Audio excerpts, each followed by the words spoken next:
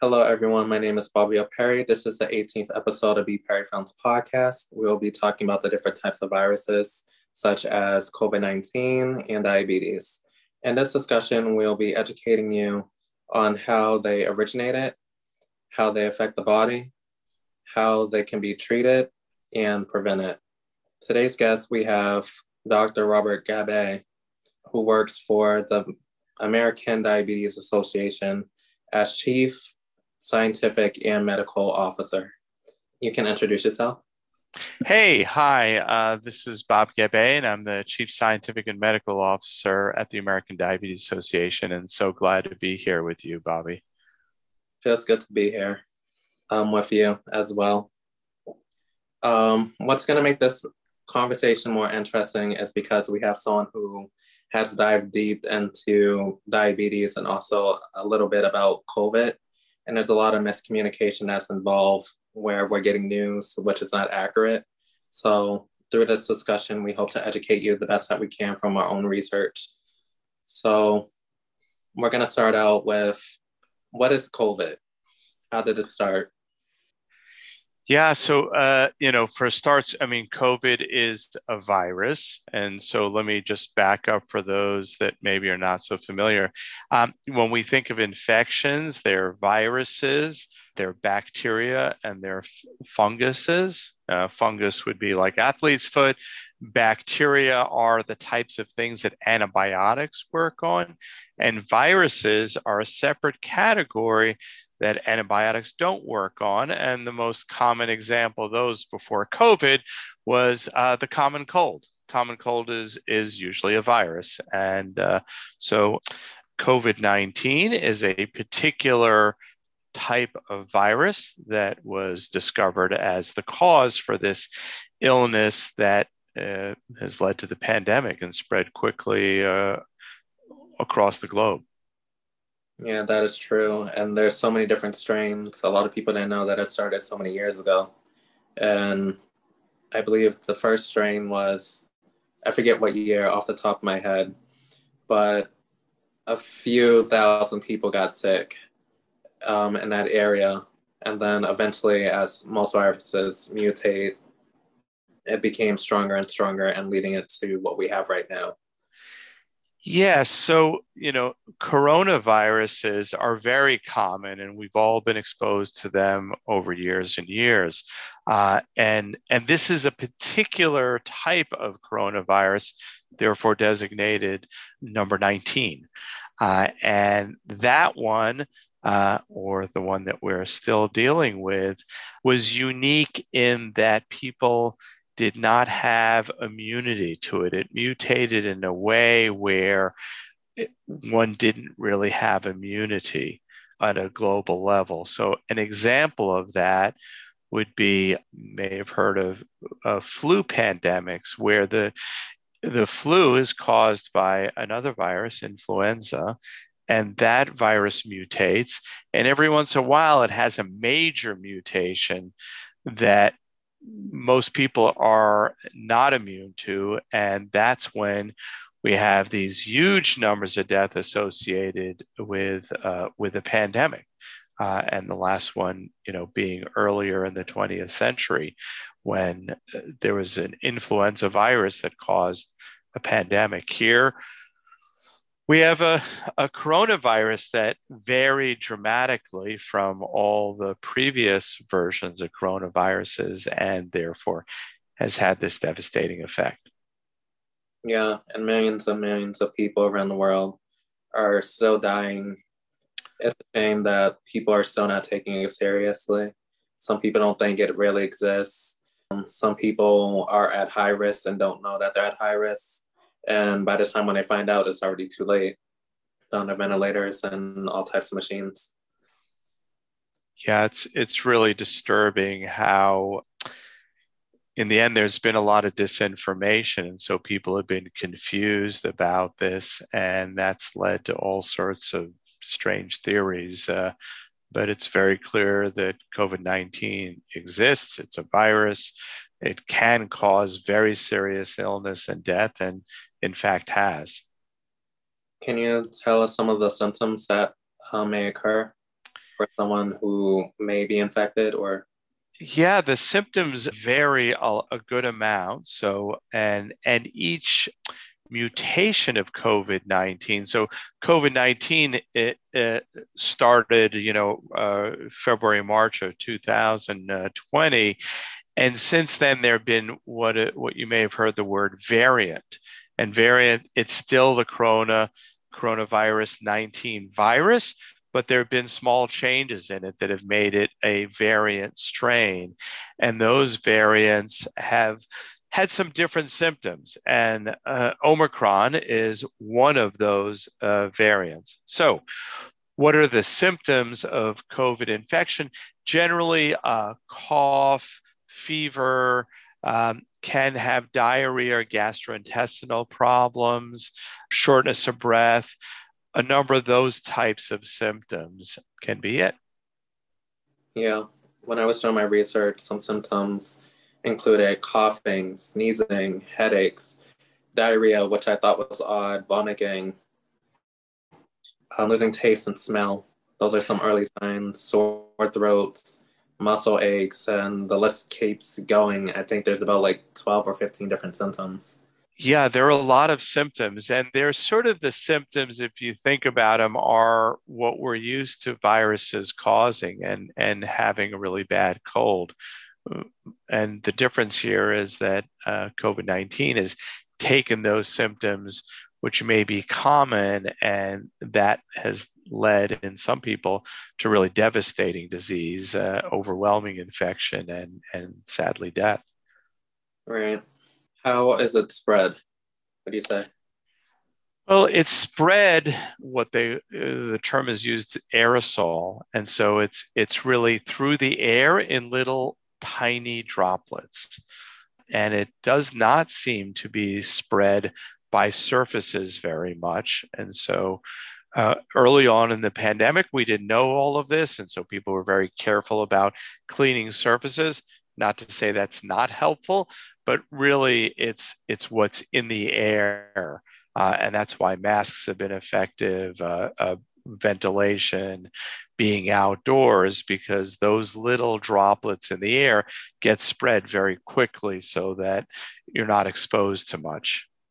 Yeah, and what's bizarre that I'm hearing in different states and different countries is that they're removing the mask mandates, and this is causing another surge in some states. And I see all these concerts, award shows, and all types of festivals going on, and no one's wearing any masks.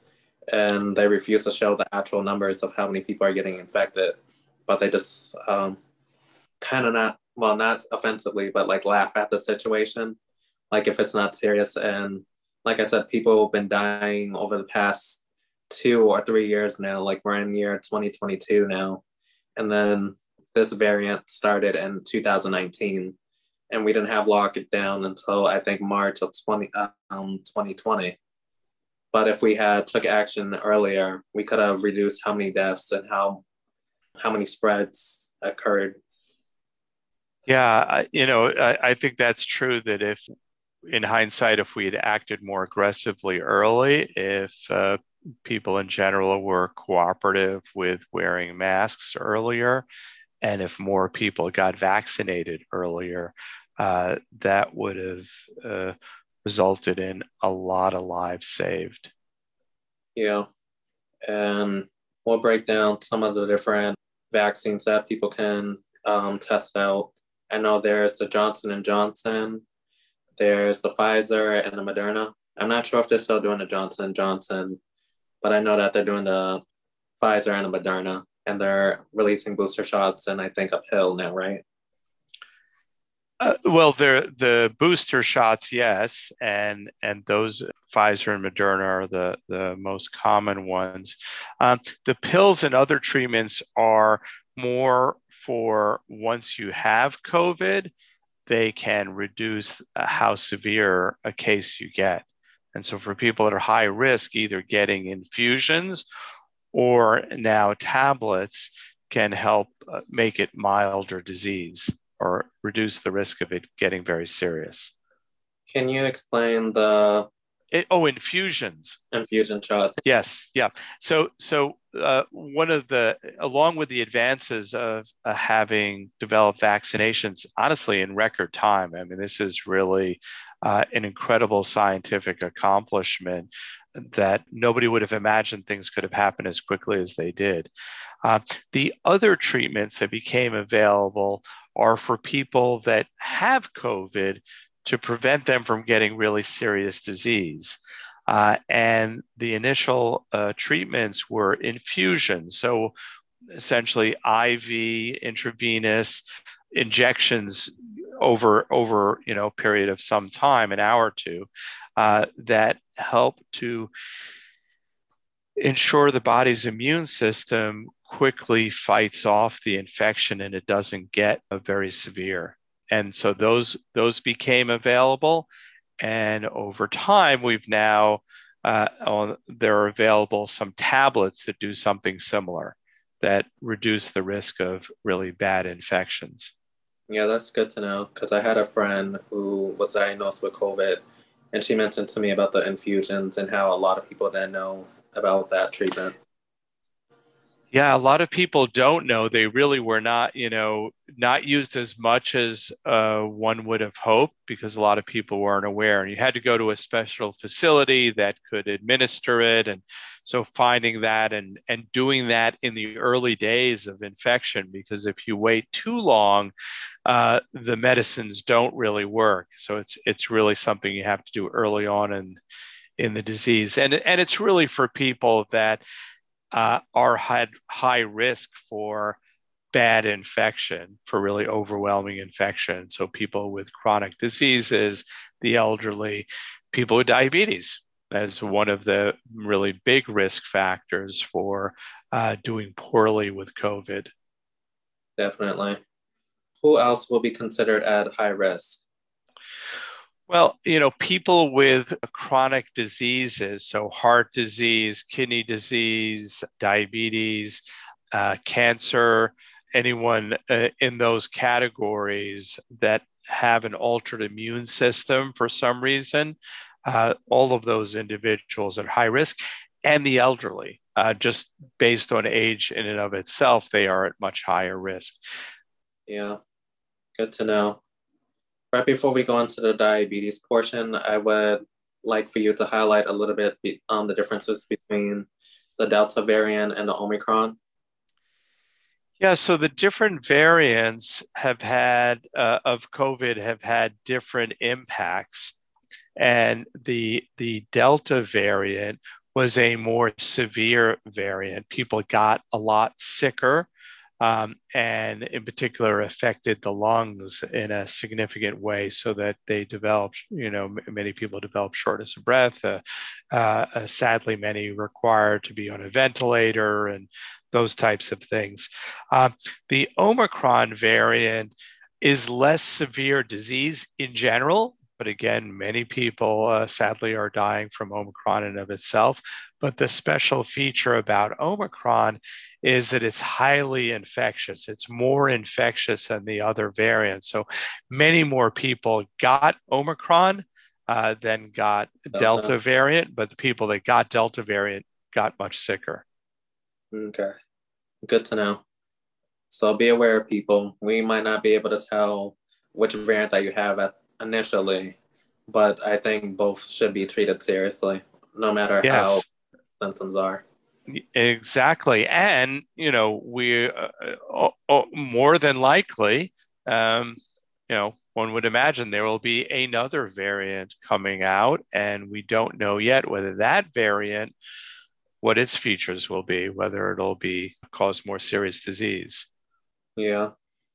So now we're going to go into the diabetes portion because you specialize in that. We're going to try to answer as many questions that people have, and if we're not able to fit everything into this video, we'll allow you guys to write comments, and he'll try to get back to you. Well, I'll refer the messages to him and see if he can possibly answer it. And when I have my website available, I'll try to post the frequently asked questions. Okay, so let's talk about diabetes. Define what is diabetes. So diabetes is when blood glucose, which is the fuel for the body, it's a form of sugar, when those levels get too high. And the problem with that is that you need glucose to survive. Your brain functions almost exclusively on glucose, on that form of sugar to function. But when the levels get too high, it starts to damage tissues, and it happens over a long period of time. But over that period of time, having high blood glucose levels, high blood sugar levels, essentially is why diabetes is the leading cause of blindness, kidney failure, amputations, increases the risk of heart disease and stroke. So it can have a lot of bad outcomes if not well cared for. Agreed. And there's so many different types, but in this podcast episode, we're going to be talking about one and two. So, does anyone know how it originated, the first case, or did it just come out of nowhere? Yeah, we know that it existed. There are records a couple thousand years ago of people developing it.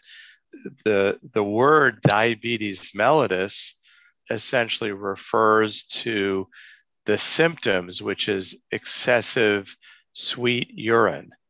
And so presumably somebody discovered it by checking that the urine had a sweet taste. And I don't know who that person was, but but that's when it was discovered. But it probably has existed, for a millennium. Yeah. When I was doing research over the past couple of weeks, they couldn't even give you a date. They were talking about 250 BC, a couple thousand BCs, and it just seemed like it has kept evolving like any other virus. I believe there's either 4 or 5 different types now, which I think is kind of crazy. Well, in terms of diabetes, there's sort of two main types, as you said, type 1 and type 2. And then there are other causes of diabetes, some genetic causes, diabetes that develops during pregnancy called gestational diabetes. But we really only, we only give the numbers to 1 and 2. Yeah. So, what are some symptoms that people may have when they are first diagnosed with diabetes or just finding out for themselves? That's something may be wrong. Yeah, the most common things, well, some of the symptoms would be excessive urination and excessive thirst. Some people may notice a blurring of their vision, weight loss, yeast infections in women. Those can be the symptoms, but in type 2 diabetes, which is 90% of the people with diabetes, most commonly, they have no symptoms. And that's why so many people are undiagnosed, because they have no symptoms. That's true. So we're going to break down the 2 different types of diabetes. Let's start with type 1. So first, I'll tell you a little bit about how blood glucose or blood sugar is regulated by the body. How is it controlled? And it's really controlled by a hormone called insulin. And that insulin is made in the pancreas by specific cells. So in the end, no matter what type of diabetes we're talking about, it has something to do with insulin not doing its job. And there are some different reasons. In type 1 diabetes, it's an autoimmune disease. So the body's immune system attacks the cells that make insulin and destroys them. So people essentially make no insulin. And therefore, the only treatment for them is to give them back the insulin in the form of injections. Definitely. I can tell you a little bit about type 2 diabetes and what that is. So in type 2 diabetes, it's 2 problems. People become resistant to the effects of that hormone insulin. The insulin doesn't work very well.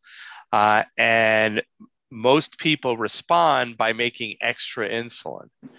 And so problem one is they become resistant to the effects of insulin. The insulin's not working. It's not doing its job. And the second problem is that they can't make enough extra insulin to overcome that resistance. And so it's not having enough insulin that is doing the job once again. And can we also mention that type 1 is a more rare case? I believe 5 to 10% are diagnosed with type 1, while 90% have type 2. Can Yes, you exactly right. So 90% of people have type 2. Type 1 is about 5 to 10% of people. We used to think of type 1 mostly in kids, and that's why it has an old name, juvenile diabetes. But we now know that type 1 can occur at any age. And type 2 used to be only in adults, and it was sometimes called adult onset or maturity onset diabetes. But we know that's not true because, unfortunately, as obesity has become more and more common in our population and in younger people, children are developing type 2 diabetes. What age would you say for type 1 that you would give like an average age for them to be diagnosed? Typically, it's under the age of 35, but there are exceptions. And so, anywhere from 6 months of age to 35 is most common. Would you say that they're born with it or it just develops? Yeah, they're not born with it. It develops, and it develops for reasons that we don't totally understand. Something triggers the immune system to start attacking the pancreas and destroying the cells that make insulin. And we're not quite sure what that is. And one of the thoughts has been that it is some form of virus, although we don't know which virus. Yeah. I was only asking because should we get tested regularly to see if we have diabetes or, just to prevent things from escalating or finding ways to monitor things? Because the problem is people wait too late. Yeah, no, I'm glad you asked that question. That's very important. So, the American Diabetes Association publishes guidelines for clinicians in terms of diabetes. And so, one of our recommendations in terms of screening is that everybody at age 35 onwards should be screened for diabetes. And it's a simple blood test. And then those people between 18 and 35 that are overweight or obese and have some other risk factor, like a family history of diabetes, they should be screened as well. So 18 to 35, if you're obese, if you have obesity or overweight and risk factors, and everybody starting at age 35 and every 3 years thereafter. Yeah. And we want to inform people to not think of stereotypes of you have to be overweight, you have to be obese to develop diabetes. You can be thin. I had a conversation with someone before, and everyone knows I have a background in dance, and someone said a comment to some of the dancers to look in front of the mirror and let them know that they're fat and they need to lose weight. I reached out to the teacher to figure out why that they would say that to people, which was very damaging to them. And he would say, well, all fat people have diabetes, something ignorant in that regard. And that's not acceptable. It doesn't matter how big or thin you are, you can be unhealthy. Yes, very. There's body that tells you that something's off, whether it's your vitamin level, getting vitamin D, nutrition. I think the main issue is that people don't know enough about nutrition. And they believe just by eating salad all day, it's going to change something. No, it doesn't. Right. So, one thing that people often don't know is for type 1 diabetes, they're typically thin. these individuals, they're not overweight. Type 2 are more commonly overweight and obese and have obesity, but not exclusively. And so that's why there are these recommendations to screen everybody because you can't just go by what they look like. Right. So stop stereotyping people, focus on yourself. Yeah, exactly. And, the other thing that I think has been really harmful is the sort of being the sort of judging people for developing diabetes. It's not their fault. It shouldn't be stigmatized because of that. It is a disease, and some people have it and some people don't, and it's not their fault. We need to help them. What is a good blood sugar level would you recommend for people to fall in? Well, some of that depends on what time of day one is looking, because even people without diabetes, their blood sugar, their blood glucose levels vary during the course of the day. So, for example, depending on what you eat and how much carbohydrates you're eating, that will determine, even for people without diabetes, their blood glucose levels go up in response to eating. So let's say, a fasting number, like first thing in the morning, where we take out the food factor here, a number less than 100 is normal. A number between 100 and 125 is pre-diabetes, meaning that they're at risk for developing diabetes. And 126 or greater, that's having diabetes.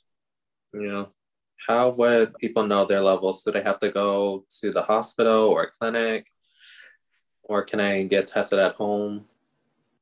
Generally it's with their healthcare provider having a blood test. They can do that glucose level first thing in the morning, or there is another blood test to screen if somebody has diabetes. It's called an A1C. And what it does is it gives an average of what your blood glucose levels have been over the last 3 months. And so that's a really good test that any laboratory should be able to do, any healthcare provider can do for you. And that will tell you right away whether you have diabetes or not. And if you have diabetes, what your average blood glucose levels have been over the last 3 months. Yeah. Is there ways that we can try to prevent diabetes? Like, is there a type of exercise regimen that you recommend? Yes, type 2 diabetes in particular, it can be prevented. And there are programs that help people do that. And we run a number of these, and it's called the Diabetes Prevention Program. And they're scattered all around the country. You can find them, and they're very effective. And what they do is they help people who are at risk for developing diabetes, typically people with pre-diabetes, to increase their physical activity and modify their diet so that they lose a little bit of weight. And that can be very effective. Yeah, I would say to everybody who's watching this, having a regimen of the foods that you eat, counting the calories if that's necessary, balancing the food categories and stuff, not too much sugar, not too much salt, because that can be damaging to your body. And how your body reacts to it could be different. And it could actually accelerate the damage that you're doing to your insides. Yeah, eating healthy foods definitely makes a difference. And, a simple way to think about this is, vegetables, salads, without a lot of dressing, uh, tend to be, good healthy items for a balanced diet. Yeah. What other foods do you recommend besides vegetables? Maybe fruit or milks? Yeah, I think fruit generally, and again in moderation. What we recommend as much as anything is, to your point, a balanced diet and not relying on one type of food overly. The American Diabetes Association website has a wealth of information on foods to eat, including recipes on our food hub that people can go to at diabetes.org, and there's lots of information there about what to eat. The other thing to consider is there are dietitians that are experts and can help tailor a meal plan that works for you, that takes into account your preferences, what you like to eat, and then helps to guide you on what healthy eating would look like for you. I know back in the day, I'm not sure if they still have commercials, but Weight Watchers, they only advertise food. And it's like a little pet peeve to me because I feel like you should be exercising and being active. And all they highlight is eat the salad, you'll lose weight, turn into a vegetarian, pescatarian, and all these other things. You'll become healthy and you're living this amazing dream. Maybe not cost efficient, but people think since I'm not eating anything that's living or doing everything plant based, it's going to change my health. And people become obsessed with that lifestyle. But you're actually doing more damage to yourself, I believe. Well, what I would say is that exercise is really beneficial, and it's not just beneficial in terms of your blood sugar and blood glucose levels, but your cardiovascular health. It's good for your heart. It's a great stress reducer. So exercise has lots of benefits, and you're absolutely right. It's important that we stress that for people with diabetes, at risk for diabetes, and really the general population, everybody. Definitely. So let's talk about the different types of testing.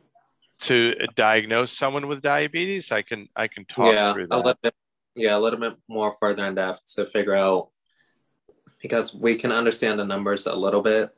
My question is, how do we monitor these different blood levels? Not just by pricking your finger and getting tested, but what are other ways that we can figure out for ourselves? Because not everybody has access to go to a facility due to not having insurance. Yeah. So, for telling whether you have diabetes, there are glucose meters that you can prick your finger and get a number. And if you do it first thing in the morning, that can give you some sense of what your risk is. Um, Another really helpful thing that I'd tell your viewers is the American Diabetes Association has a risk test. It takes a minute to do. You answer a bunch of questions, and they'll tell you what your risk is for developing diabetes. So that's another useful thing. For people that have diabetes, there are a bunch of tools. One can continue to do the finger stick. That is, a little lancet. You prick your finger. You put the blood on a strip, and put the strip in a machine, and it reads it and it tells you what your blood glucose levels are. The other way to do that, which for people with diabetes and some people even without diabetes have used this, is a continuous glucose monitor, sometimes called CGM. And what that does is it measures the blood sugar, the blood glucose levels continuously. So you can read it and see where you've been over the course of a day and be able to see all of the numbers and the patterns. And where that's helpful is people can see the effect of eating different things, of exercise, and it's really a wonderful tool for people with diabetes. Yeah. And now the number one question. I do have more questions after this, but the big question is since people with diabetes are at high risk, what happens if they catch COVID? How does that affect the body? Well, the sobering thing, and this is not appreciated by most people, is that if you look at the deaths that have occurred in the U.S. from COVID, 40% of them are in people with diabetes. So diabetes is really people with diabetes have been really hard hit by COVID. And if someone has diabetes and they get COVID infection, there are the things that they should have beforehand. Uh, have their medications that they have a good supply of, have the ability to check their blood glucose levels, whether finger stick or continuous glucose monitor handy, have something to take for symptoms of COVID, like common cold symptoms, something for fever, like Tylenol, Advil, those types of things.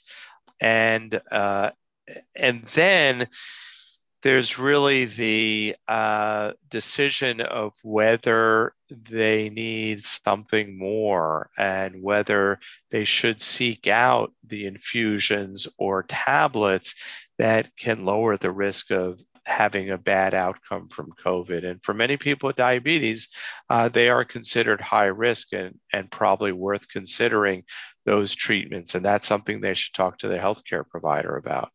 Yeah, that sounds very scary. And from what you just said, it just seems like it just escalates everything and actually accelerates what's going on with your body with COVID.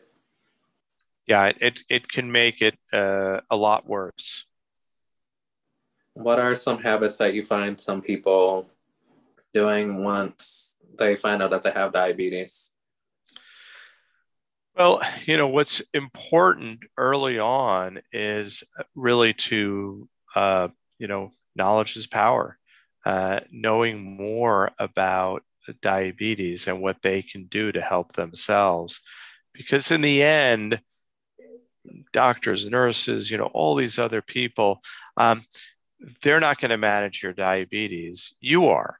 And they can help and they can provide guidance, but it's really something that um, one has to deal with in their behavior and the things that they do. And so learning what you need to know from reliable sources, because there's lots of information on the internet.